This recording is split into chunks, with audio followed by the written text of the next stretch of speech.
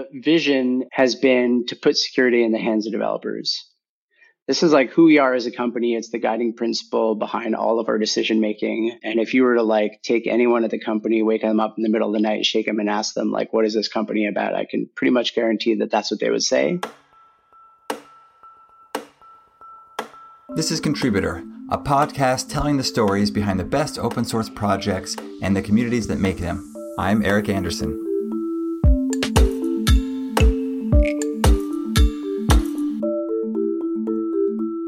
Everybody, we are welcoming today Graham Neary to the show today. He is one of the creators, or maybe the creator, we'll find out, of Oso. And I'm pretty excited about Oso. What's neat for us, we often do projects that have been around for years and have a lot of history to tell.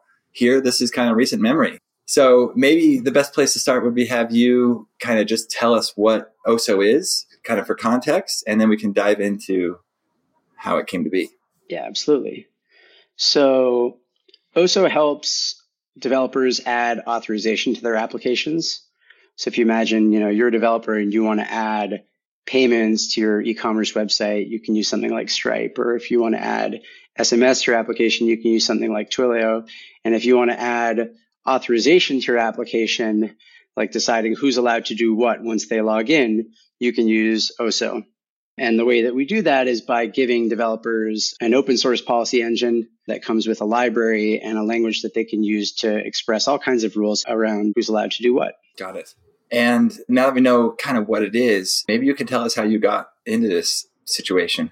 Have you been searching for an auth solution for apps for a long time? I mean, yes and no. I think most founders, a lot of this stuff kind of happened organically.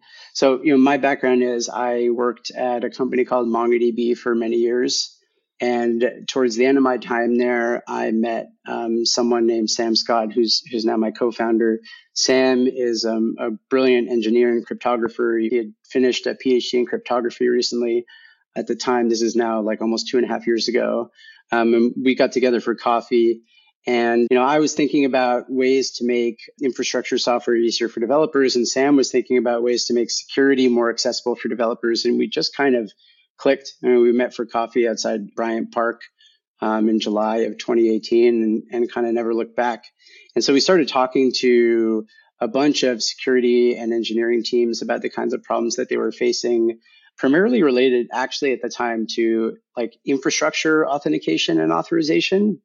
And I would say, after many meetings and many revisions, what we found was, a lot of teams saying, yeah, infrastructure, that's kind of interesting. But like, I just spent 12 months building an RBAC system, RBAC, which stands for role-based access control. We were kind of like, what are you talking about? That seems like such a solved problem. People were like, yeah, well, it's a solved problem, but it's also one that everyone is solving in a bespoke way over and over and over again. And so we started asking people about that problem, at the application layer. And more, we find that you sort of end up with these very common paths. Small companies start out with a very simple model. You've got a basic user and an admin. It's not really that complicated. And then you start to add a few more roles. And then maybe you want to add, a concept of organizations and teams. And you reflect all this in terms of if statements in your code. And you just sort of keep adding more and more things until over time you need to do some kind of refactor. And we found tons and tons of companies who reach this tipping point where they need to do like a big refactor, 6, 12, 18 months, a full team of engineers. Yeah. And so we were like, I think we can take everything that we've been doing and put it towards this problem instead. And so that's how this whole thing started. And I don't want to do too much kind of alternative comparison, but maybe just to clarify things for me, when you first said Stripe for payments and other things for auth, I originally imagined Auth0. Are you similar or kind of different? Am I bucketing these things the wrong way? No, it's definitely like we play in very similar spaces. And I think for most people who don't spend all their time thinking about the problems, auth is auth. But there's an important distinction, which is Auth0 primarily deals in authentication, which is effectively getting you to log in. So login screens, social integrations, multi-factor authentication, password reset, stuff like that. What we do is authorization, which is like deeply embedded in the application. Think of an application like Salesforce. There are like extremely complicated rules that go well beyond roles that dictate who's allowed to do what inside of Salesforce. In the simplest case, it's about like maybe where you sit in the hierarchy. The head of sales can see the whole forecast, but the individual rep can only see their forecast, and expressing a bunch of different use cases like that. And so all of that is different from the kind of stuff that Auth0 does. Yeah. So Auth0, if you use it, might tell you who you are. This is Eric at the app. And then it kind of throws that over the fence and says, now here's Eric, do what you want with him.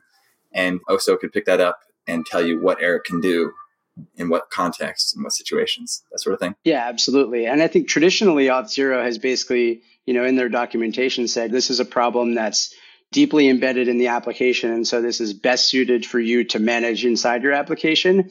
Just recently, they've teased in this like rogue Twitter account that they have that they're working on something related to authorization, which is really not that surprising at all, because this is a hard problem that we see a lot of people thinking about.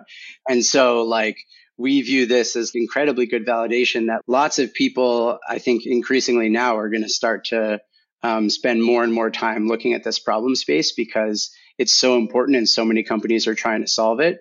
Except at this point now, we feel like we have a pretty good head start working on it. Okay, so you've got this idea, great idea, and a co-founder, sounds like a great co-founder. You then go to work, and at what point are you decide this is an open source project as well as a company? From pretty early on, we were more or less convinced that we wanted it to be an open source product. There's kind of two reasons for that. We experimented with a few different ways of making this available to the developer from like a consumption model standpoint. And after not that long, settled on a library as the best way for a developer to use this. And the main reason for that is that authorization logic is so tightly coupled with the application. So specifically, like I'll give you an example of like what I mean by that. Imagine that you're building Google Docs. So you might write a rule inside of Google Docs that says, the person who owns a file can view that file or can edit that file or can delete that file. So that's like a pretty simple rule. But all the data about who owns what file is stored as part of the application. And so in this way, like all the authorization logic is like very tightly wound up in the application logic and data. And so we very quickly determined that the library was the right way to go because it makes it easiest for us to facilitate having access to that data. So from there, you basically have two reasons why it makes sense to make this available as an open source product. So number one, for developers, there's not really a strong history and recent memory of closed source libraries, particularly closed source libraries that are effectively for like a language, which is what we are. And so I think like a lot of developers would have a really hard time thinking about embedding something that's so tightly coupled with their application if it's closed source. And I totally understand that because it's just so tightly wound up in what they're doing. It just feels too risky. So that's number one. And then number two, because developers are a target market, we want to, we're in the friction removal business. And so we want to make it as easy as possible for them to get started. And we felt that open source was the right path for that.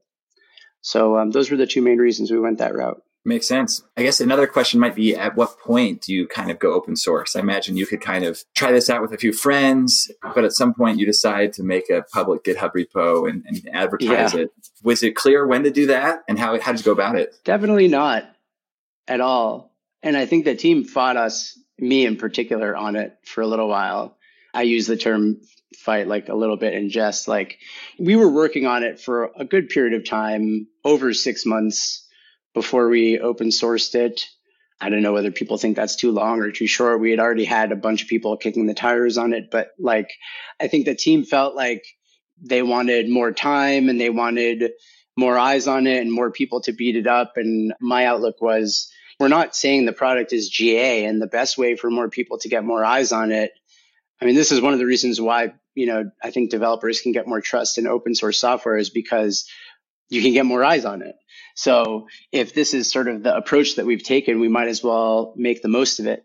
And so I was a fan of getting it out there sooner. And of course, sure enough, like it ended up going, I think, even better than we'd hoped. And it's not like there were no major surprises. It wasn't like, we found something and we were, shocked and, oh my God, what was in there or something like that. It actually turned out pretty well. I don't think the decision is obvious. There's no real way. I think for us, the main factors that we were thinking about were, did we feel like we were circling around a core set of features that we thought would be useful to someone based on the people that we had been speaking with thus far? And did we feel like we could expose those in a way to people that we wouldn't necessarily be able to like meet one-on-one? Like, did we feel like we could document them effectively in a way that someone could try them out on their own without speaking with us? And once we felt like we were getting to that point, it was like a month and we felt like that was in like maybe June and end of May or June of this year. And we developed a plan to open source it inside of like a month and a half. It was like, I don't know, 5 or 6 weeks. And we just went about doing it. And a big part of the plan after that was just to go and write a lot of docs. Yeah. You want to get it out as soon as possible, but not until it's self-service. I mean, you'd hate to kind of publish something that no one really can consume without you doing a lot of hand-holding. Yeah, and I don't think it needs to be perfect. I mean, I think people understand something that's early on in its like life cycle. The type of person that wants to look at that is the type of person that's going to like look a little bit more closely. But you can't, you got to give them something to go on, and you got to explain to them, when do you use this and how should I think about using it and stuff like that. We made a big push on docs in particular. No, I hear the documentation is quite a hurdle. I think with a previous episode, we talked about documentation-driven development, where as you're writing your docs, you're realizing, oh, actually, we there's kind of a gap here we need to address. Oh, absolutely. We've done that before. We try to think about, it's almost like the developer version of what some folks have done at like Amazon, where you might think about like, writing the press release before you launch the thing, taking that down to like a technical level and thinking about writing the docs before you build the thing.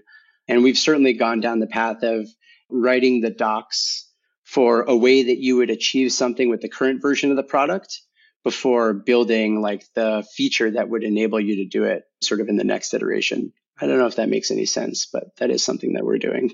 That almost brings us to the present day. Is that right?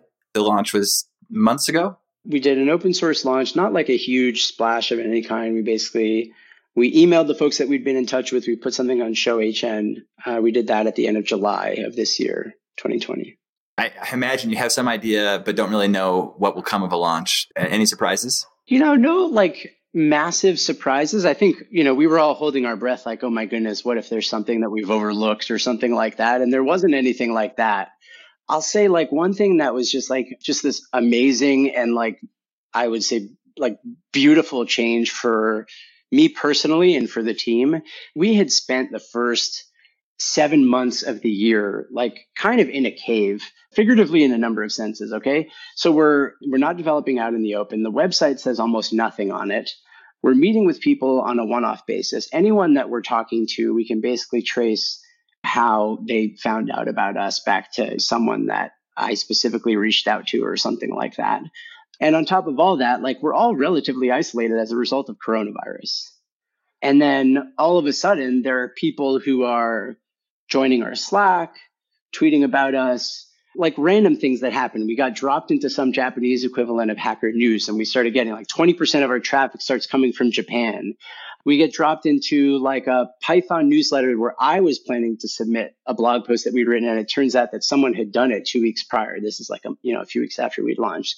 A couple of things after that where it just sort of felt like there was like a real sense of gratification, which felt good for me. I think it felt really good for the team who had been working incredibly hard and really pours its heart into the product. That like, wow, there's like people outside of this group that's like interested in what we're doing. They're like trying it and using it. They want to figure it out. And that, I guess we've just been so focused on launching it that we hadn't even thought about what it would feel like to do it. Yeah. Wild to kind of be discovering after the launch. Wait, that's right. Everyone knows about this now. Yeah. Our ideas are out in the open.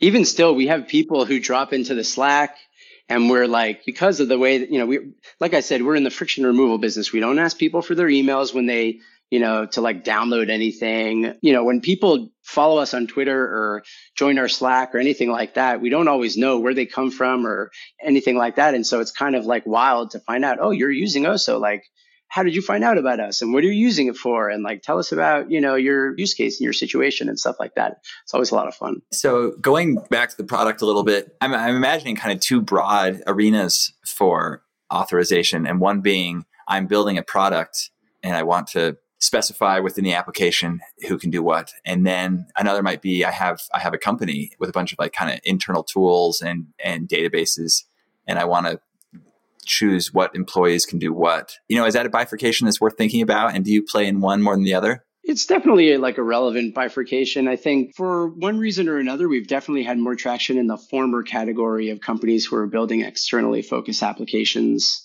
There's not a ton of great reasons, honestly, why you would necessarily care. The authorization logic might necessarily look different between an externally focused application and an internal one. It is common sometimes that those internal applications are tied up in, depending on the company, in like a legacy system based on something like, LDAP or Active Directory or something like that. So that could be one reason. But a lot of the same patterns end up applying. People try to implement things like roles, they implement things like hierarchies and various other like authorization patterns. And part of the benefit of Oso is that you kind of give them these primitives. You mentioned role-based at the beginning. You've talked about hierarchies, and there are kind of other ways of thinking about authorization. Is that right? And you give them these kind of building blocks out of the box? Yeah, absolutely. So I think another good example that sort of represents a variety of different types of these patterns is like the GitHub authorization model. We actually wrote a whole blog post about this because when we were first building the very, very, very early versions of Oso at the beginning of the year, we basically picked what do we think is a sufficiently complex use case where if we could make that simple, we would feel like we were building something that could be generic enough and useful to a broad enough group of people. And so we said, let's build for GitHub. So, in the case of GitHub, there are orgs and there are teams and there are repositories. And so there's a lot of very complex ways that you can think about how a given user might have access to a given piece of code. So examples that we've talked about already are like roles. And that's a very common thing that people reach for in the beginning. But the reality is roles is kind of a crude way of construing authorization that only kind of gets you so far. Hierarchies is a very common one. So we talked about, you might be, let's say not even in the context of GitHub, but something that might be more accessible, in Salesforce or an HR application, you might have a VP can see all the data and then a manager can see that team's data and then the individual contributor can only see their individual data. You might have inheritance, which would be, some super role can have all these permissions and then some subset of those roles can inherit those permissions, but maybe have, offshoots of those roles. You might want to represent graph relationships, which might map more closely to how you think about the data model in your application. And so there are all these different patterns is the word that I keep coming back to because they're just sort of things that just keep coming up over and over and over again in the users that we talk to and the kinds of things that they're trying to do in their applications. And so what we have right now is a really nice way for them to express those things using Oso. And we're continuing to build out more and more building blocks so that all of that just gets faster and faster and faster for them to do right out of the box. Awesome. And has the vision shifted over time? I imagine you have this idea at the beginning, we're going to do X, and then you talk to people and then you go launch to open source and other people start talking. How does that affect kind of your plans? For us, the vision and the thing on which my co-founder and I have always been 100% aligned has been to put security in the hands of developers. This is who we are as a company. It's the guiding principle behind all of our decision making. And if you were to take anyone at the company, wake them up in the middle of the night, shake them and ask them what is this company about? I can pretty much guarantee that that's what they would say. And it starts with authorization, which is just this problem that's been completely overlooked for a long time. But I think there's really the thing that we've built around authorization, which is at its core this policy engine in this language, you could imagine actually using for a bunch of other use cases. The reality is authorization as a problem is such a big space that I think we'll easily spend a long time working on that alone. But just to give you an example, so the language that we built, which is called Polar, we had an internal hackathon about a month ago, and a couple developers on the team built a text-based adventure game with it. And we wrote a post about it on our blog. So there's actually quite a bit of things that you can do with it. And other people have expressed interest in doing a lot of other things with this language. You can imagine that would extend beyond authorization. And so I think while there's a temptation to sort of go outside of the core focus, which is authorization. I think we might get there in the future. We're focused on solving authorization for our users now. So you mentioned language, but you also mentioned that you kind of offer these things as libraries specific to a programming language. Yeah.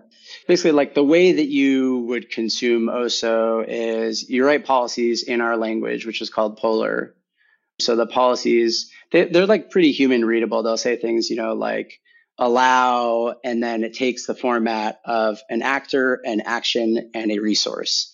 So the actor could be like the user, the action could be read, and the resource could be like a document. So allow a user to read a document if, they are the owner of that document. That could be like an example rule. And so you'd write that policy in Polar and it gets stored in a file.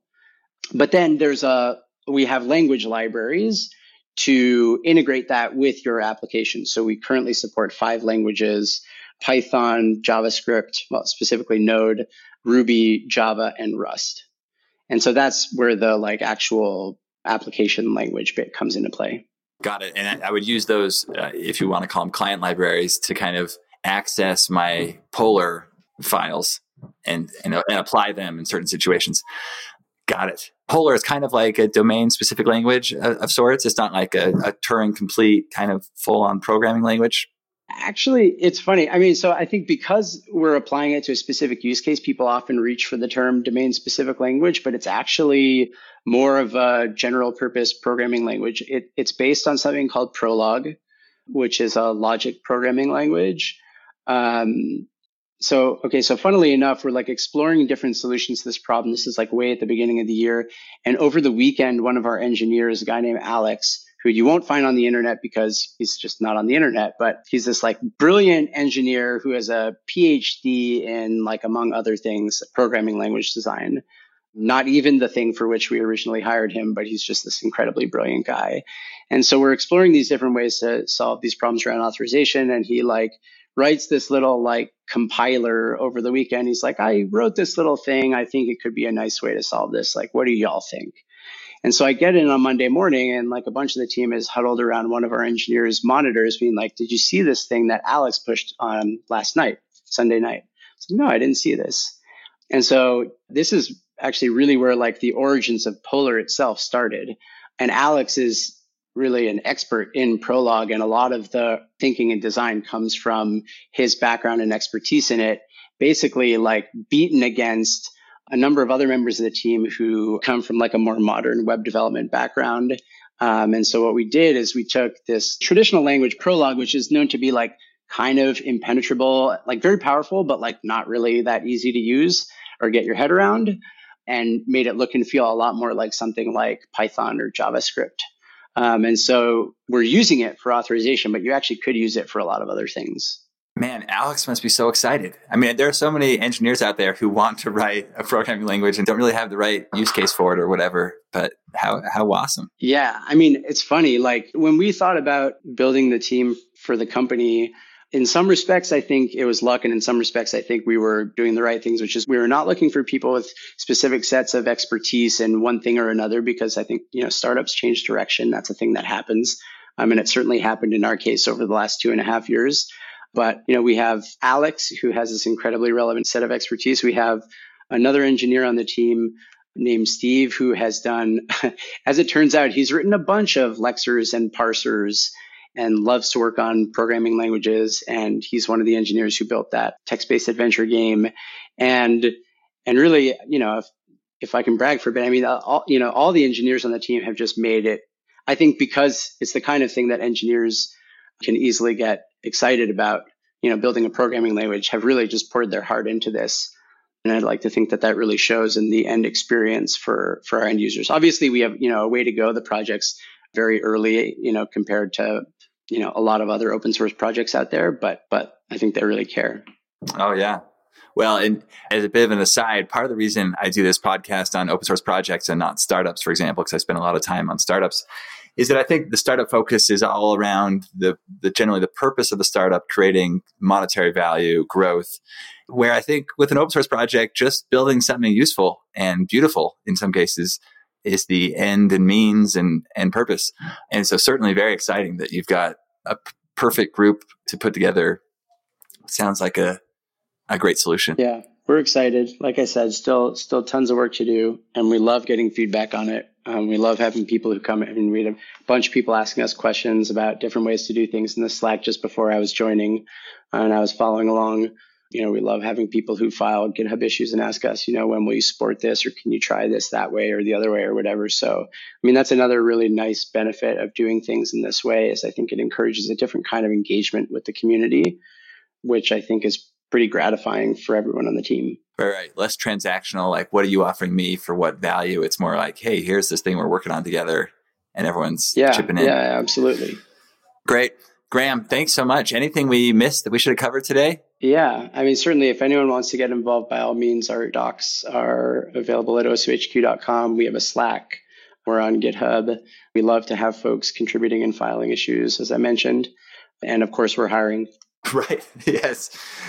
And you get to, maybe design your own programming language. Actually, Graham, I had a question written down that I forgot to get to if you have a second.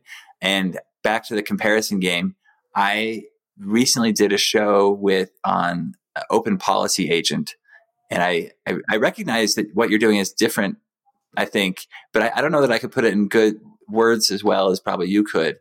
Is that a comparison that ever comes up? Absolutely.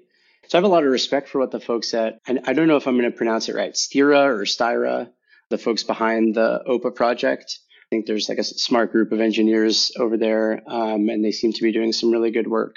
The main pieces of feedback that we've heard and the way that we view the primary differences between OSO and OPA are as follows. So one, in terms of use cases, we see OPA primarily being used for Kubernetes authorization. That seems to be sort of their core use case. That definitely seems to be the main commercial focus for the company behind it, whereas OSO is primarily focused on application authorization. And so behind that, there's a couple main reasons for the difference. I think one, OSO is deployed as a library, which is a really developer-friendly way to get started, whereas the most common way to deploy OPA, my understanding, is as a standalone service, like a sidecar. So that just creates a different getting started experience.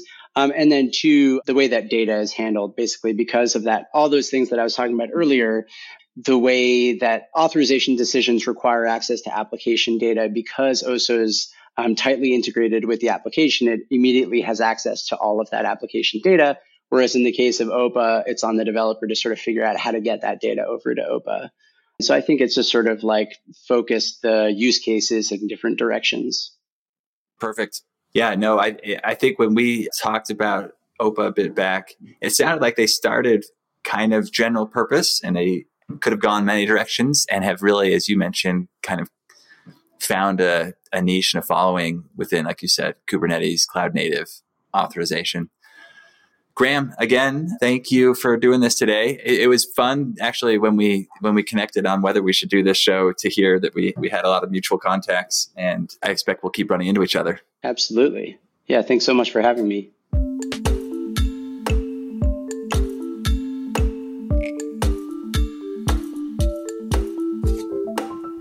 You can find today's show notes and past episodes at contributor.fyi.